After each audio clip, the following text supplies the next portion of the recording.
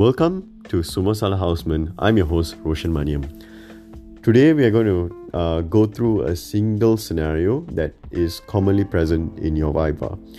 I understand that Vivas are something that's extremely stressful throughout the houseman's journey, and more often than not, we tend to screw up because we don't really know what they are expecting, or we go on the wrong tangent. And the reason for why we go on to these wrong tangents is precisely because we are unsure about our approaches. The fact of the matter is that we have actually seen and managed these patients face to face most of the time. However, we have not organized those actions into the steps that's required in order to pass the particular stations that, especially in whatever that the examiner is expecting. So I came up with this idea just to go through a particular station with you in order to for you to better understand how to manage and to form that framework prior to attending the Viva that is going to happen. Today we are going to talk to you about a 2-month-old baby, 5 kilograms, brought by mother to ED, the emergency department, limp and unconscious. Mother was called home by babysitter, and you're the MO at the emergency department. So the first question that your examiner would ask is, how would you approach this child? So the first thing is you're going to say that you're going to go through the ABCD, right? Or the ABCs. So it's not enough for you to just answer that you want to go through the ABCs. You have to go through the details as well. For example, when you're going through the airway, you want to look for any obstructions. You want to position the head. You want to suction to clear out any secretions that are there. Sometimes you would also want to intubate in order to secure the airway and for neuroprotection as well. B, you want to look at the breathing, right? So you want to look, feel and auscultate the chest. You want to see if the chest rise is equal. You want to see if the breathing effort's good. You want to see if there's any recessions. You want to see if the respiratory rate is good and if the breath sounds are equal or throughout the chest. The next thing, you want to look for circulation, right? So you want to see if there's any the CRT is good, the pulse volume is good, the urine output is good. You want to see if there's any reduced perfusion. If you know that the patient is in shock, then you have to think whether or not the patient is in compensated shock or decompensated shock.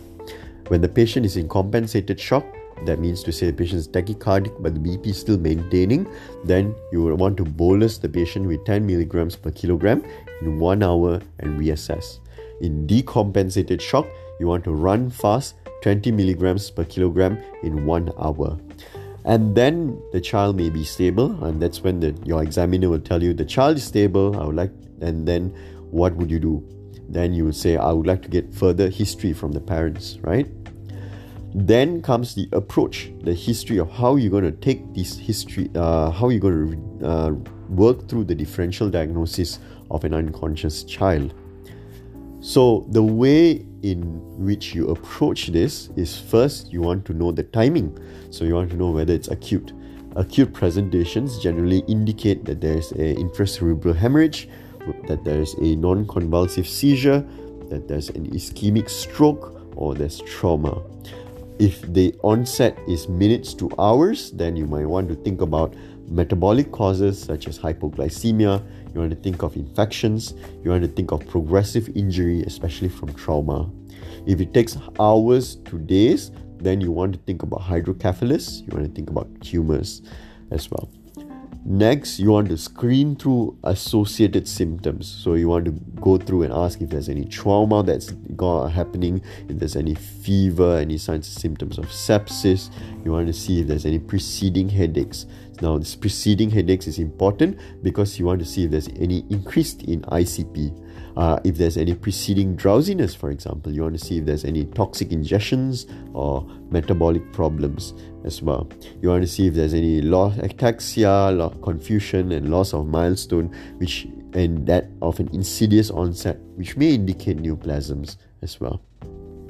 Now, At this point, you might already have worked up your differentials themselves. If the history is suggestive of an infection, then you want to get further history regarding sick contact, vaccination status, especially if you want to ask for meningococcal vaccination. You want to know if there's any rashes, in particular if there's a maculopapular rash that will already trigger you to a meningococcal septicemia or meningococcal meningitis. You want to also see if there's any neck stiffness. If you also want to look for any other causes of infections, just because sepsis itself is a cause of reduced GCS, right? On top of that, you want to see if there's any history of recent infections as well.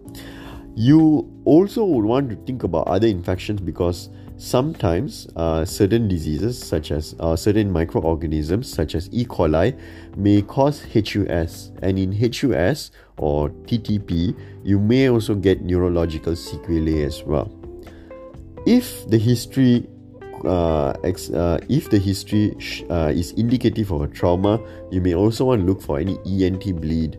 You may also want to know whether there's any bruises that can be seen, any other bruises that can be seen as well. If you think it is hydrocephalus, you want to ask them if there's any enlarging heads. The head is enlarging over the period of time that the patient is unconscious, or if prior to the patient being unconscious. If there's any seizures, you want to know whether there's any prior episodes, whether it was a witnessed seizure. You want to ascertain whether there's a if there's a pre-ictal stage, an ictal state, and a post-ictal state as well. If there's any ingestions, then you want to ask if there are any witnesses to them taking any medications. Is there any pills lying around them, or if there's any toxidromes that you can see. In particular, the few toxidromes that you may actually encounter is whether there's any cholinergic toxidrome. So in cholinergic toxidrome, you get salivation, lacrimation, urination, diarrhea, and emesis. If you ingest a lot of opioids, what you get is bradycardia, bradypnea, as well as hypotension. If there's anticholinergic ingestion, then you get hyperthermia, you may be agitated, there's mydriasis and dry skin as well. However, the anticholinergics generally don't cause reduced consciousness. The child won't be unconscious because of that. On top of that, if there is a malignancy, or if you suspect a malignancy, you might also want to ask constitutional symptoms such as loss of weight, loss of appetite as well. You might also want to ask for early morning headaches and any focal neurological deficits as well prior to the loss of consciousness, or prior to losing consciousness as well. Next comes the past medical history. So in the past medical history, you want to see if there's any CNS lesions, you want to see if there's any previous history of epilepsy, you want to see if there's any immunocompromised states which may predispose you to certain diseases such as toxoplasmosis, such as herpes simplex encephalitis, and stuff like that. You may also want to get birth history as well, in order to see the risk of the child being unconscious. You want to know if there's any asphyxia at birth. You want to know if there's any recurrent hypoglycemia, which may indicate that there is some inborn errors of metabolism that you may have to address as well. Now, stuff that you shouldn't forget in the history is the development history, because you want to look for any delay or regression of that of the baby itself. Now, you want to rule out a few things. You want to rule out metabolic disorders. You want to also rule out cardiac causes, and also any hypoxia and uremic hepatic encephalopathy. These things you can go through in a breeze. The aspect of the history that you have to pay a lot of attention to, especially in a child who is unconscious, especially when the child is having trauma, is a social history, because you want to rule out non-accidental injury as well in the history taking. Next, in the scenario, your examiner might tell you that the babysitter is told, according to the babysitter, that the child initially was well, and then after feeding, the child was sleeping, and then suddenly the child was having abnormal movement over the left hand side, then became unconscious. At this point of time, what is your differential diagnosis? So your differential diagnosis can be broad, but of course you have to arrange the differential diagnosis according to what is most likely given the scenario. You have a babysitter who was taking care of a child and had rang up the mother, right? So, and the mother had came and brought the child to you. Babysitter is not with the mother. So you may want to find out if there's any trauma. Your differential is probably that the baby has a traumatic brain injury. The baby may have a seizure, afebrile seizure. Baby may have epilepsy, aspiration pneumonia, meningitis. They may have a SDH secondary to trauma, space occupying lesions, and electrolyte imbalance as well. The question after that is, how do you assess your child? So in this child, the scenario that they gave was the child was already intubated, right? So on your assessment, you go for your general assessment first. You may say that the child is already intubated. The GCS is such and the GCS is 3 because the child is sedated and also ventilated. The anterior fontanelle, whether the anterior fontanelle is bulging or tense, you need to also mention. You may also say that you want to plot the head circumference on a growth chart as well. You also want to look for any pupil reactivity, any retinal hemorrhage, any response to light. In particular, when you want to assess the neurology of the child, you can actually use GCS in order to state whether the child is conscious or not, or AVPU.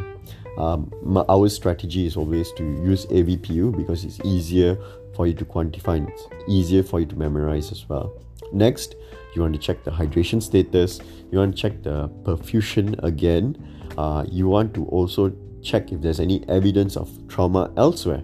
So you want to check for bruises elsewhere. You want to check for injuries elsewhere. Any unstable joints that may indicate that there may be a non-accidental injury. You may also want to conduct a neurological examination, full one, and also a systemic examination, checking the lungs, the heart, the abdomen as well.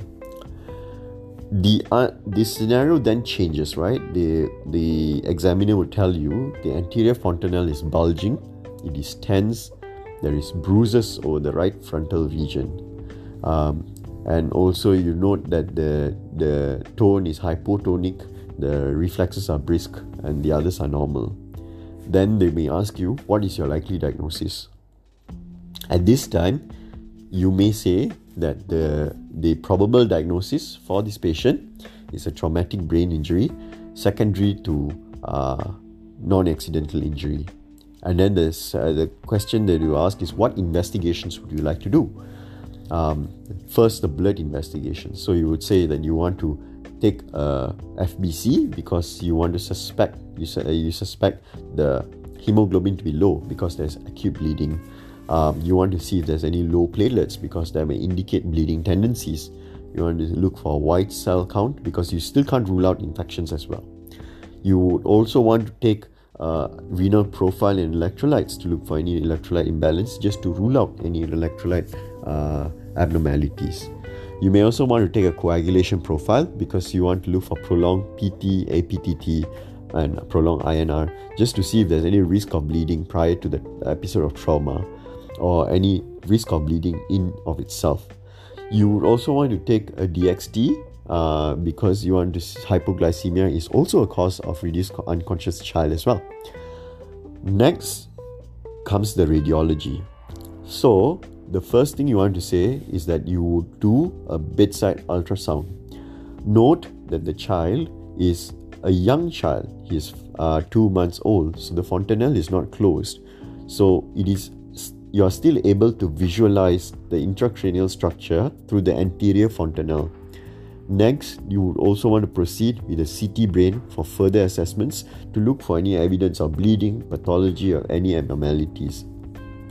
Lastly, you would also want to do a skeletal survey as well in order to look for other injuries and other fractures all over the body. The scenario would then close by saying that the CT brain shows a large subdural hematoma on the frontal with a midline shift. And then what is your next step? So the fact of the matter is that there's a intracranial hemorrhage and there's a midline shift. So, and it's the intracranial hemorrhage is actually a large subdural hematoma. So your answer should be, I will refer to neurosurgical pediatrics to consider doing a subdural drainage as well. If the facilities exist, I would do a subdural drainage earlier. But also, I would like to lodge a police report. I'll refer to the social worker and also refer to the scan team as well. In our hospital, in Serdang Hospital, we have something called a scan team. So that team is the team that handles any abuses and any neglect that involve children as well. Now, before ending, they may actually proceed and prolong the scenario. They may ask you that the child may actually develop seizure while the child is in ED. So what is your next step? You may say that you try to stop the seizures first. So how they may actually go through the algorithm. So first line is you give rectal diazepam. The second thing is that you may actually, if the seizure continues, then you may give IV diazepam 0.2 milligrams per kilogram slow bolus. Then if the seizure is still persistent and you suspect status epilepticus, you may actually give IV phenytoin 20 milligrams per kilogram over slow infusion in 30 minutes with a cardiac monitor, of course, because you want to just monitor for any arrhythmias as well. And then if your examiner is quite difficult, or if your examiner really wants to pick your brain, then they may say that the seizure is still persisting, by which time you have to say that you may go on to the second line medications, which is IV midazolam, or IV phenobarbital, IV Keppra, or IV sodium valproate. And then if the seizure still persists after that, then you proceed for intubation to induce coma as well. At this time, your scenario might just end at that point of time. I am sorry to announce that I have not been posting regularly. The fact is that the posting has been quite tough on me. I've not had the motivation to actually go through and produce more episodes because, number one, time constraint. Number two is that if your posting is extremely difficult, you tend to just concentrate on your posting. You may not really have time to do other things that you may like because you're trying your best to perform in your department every day, and also trying to get through the department as fast as possible. These are trying times that tend to happen throughout housemanship, and I think that we just have to steel ourselves forward in order to move forward and try our best to get through the posting, no matter what difficulty that arises. I think that it takes a good support structure for you to get through a posting, and of course, please look out for your friends, look out for your colleagues. Try to help each other as much as possible, because that's the only way we can go through this entire housemanship. Thank you.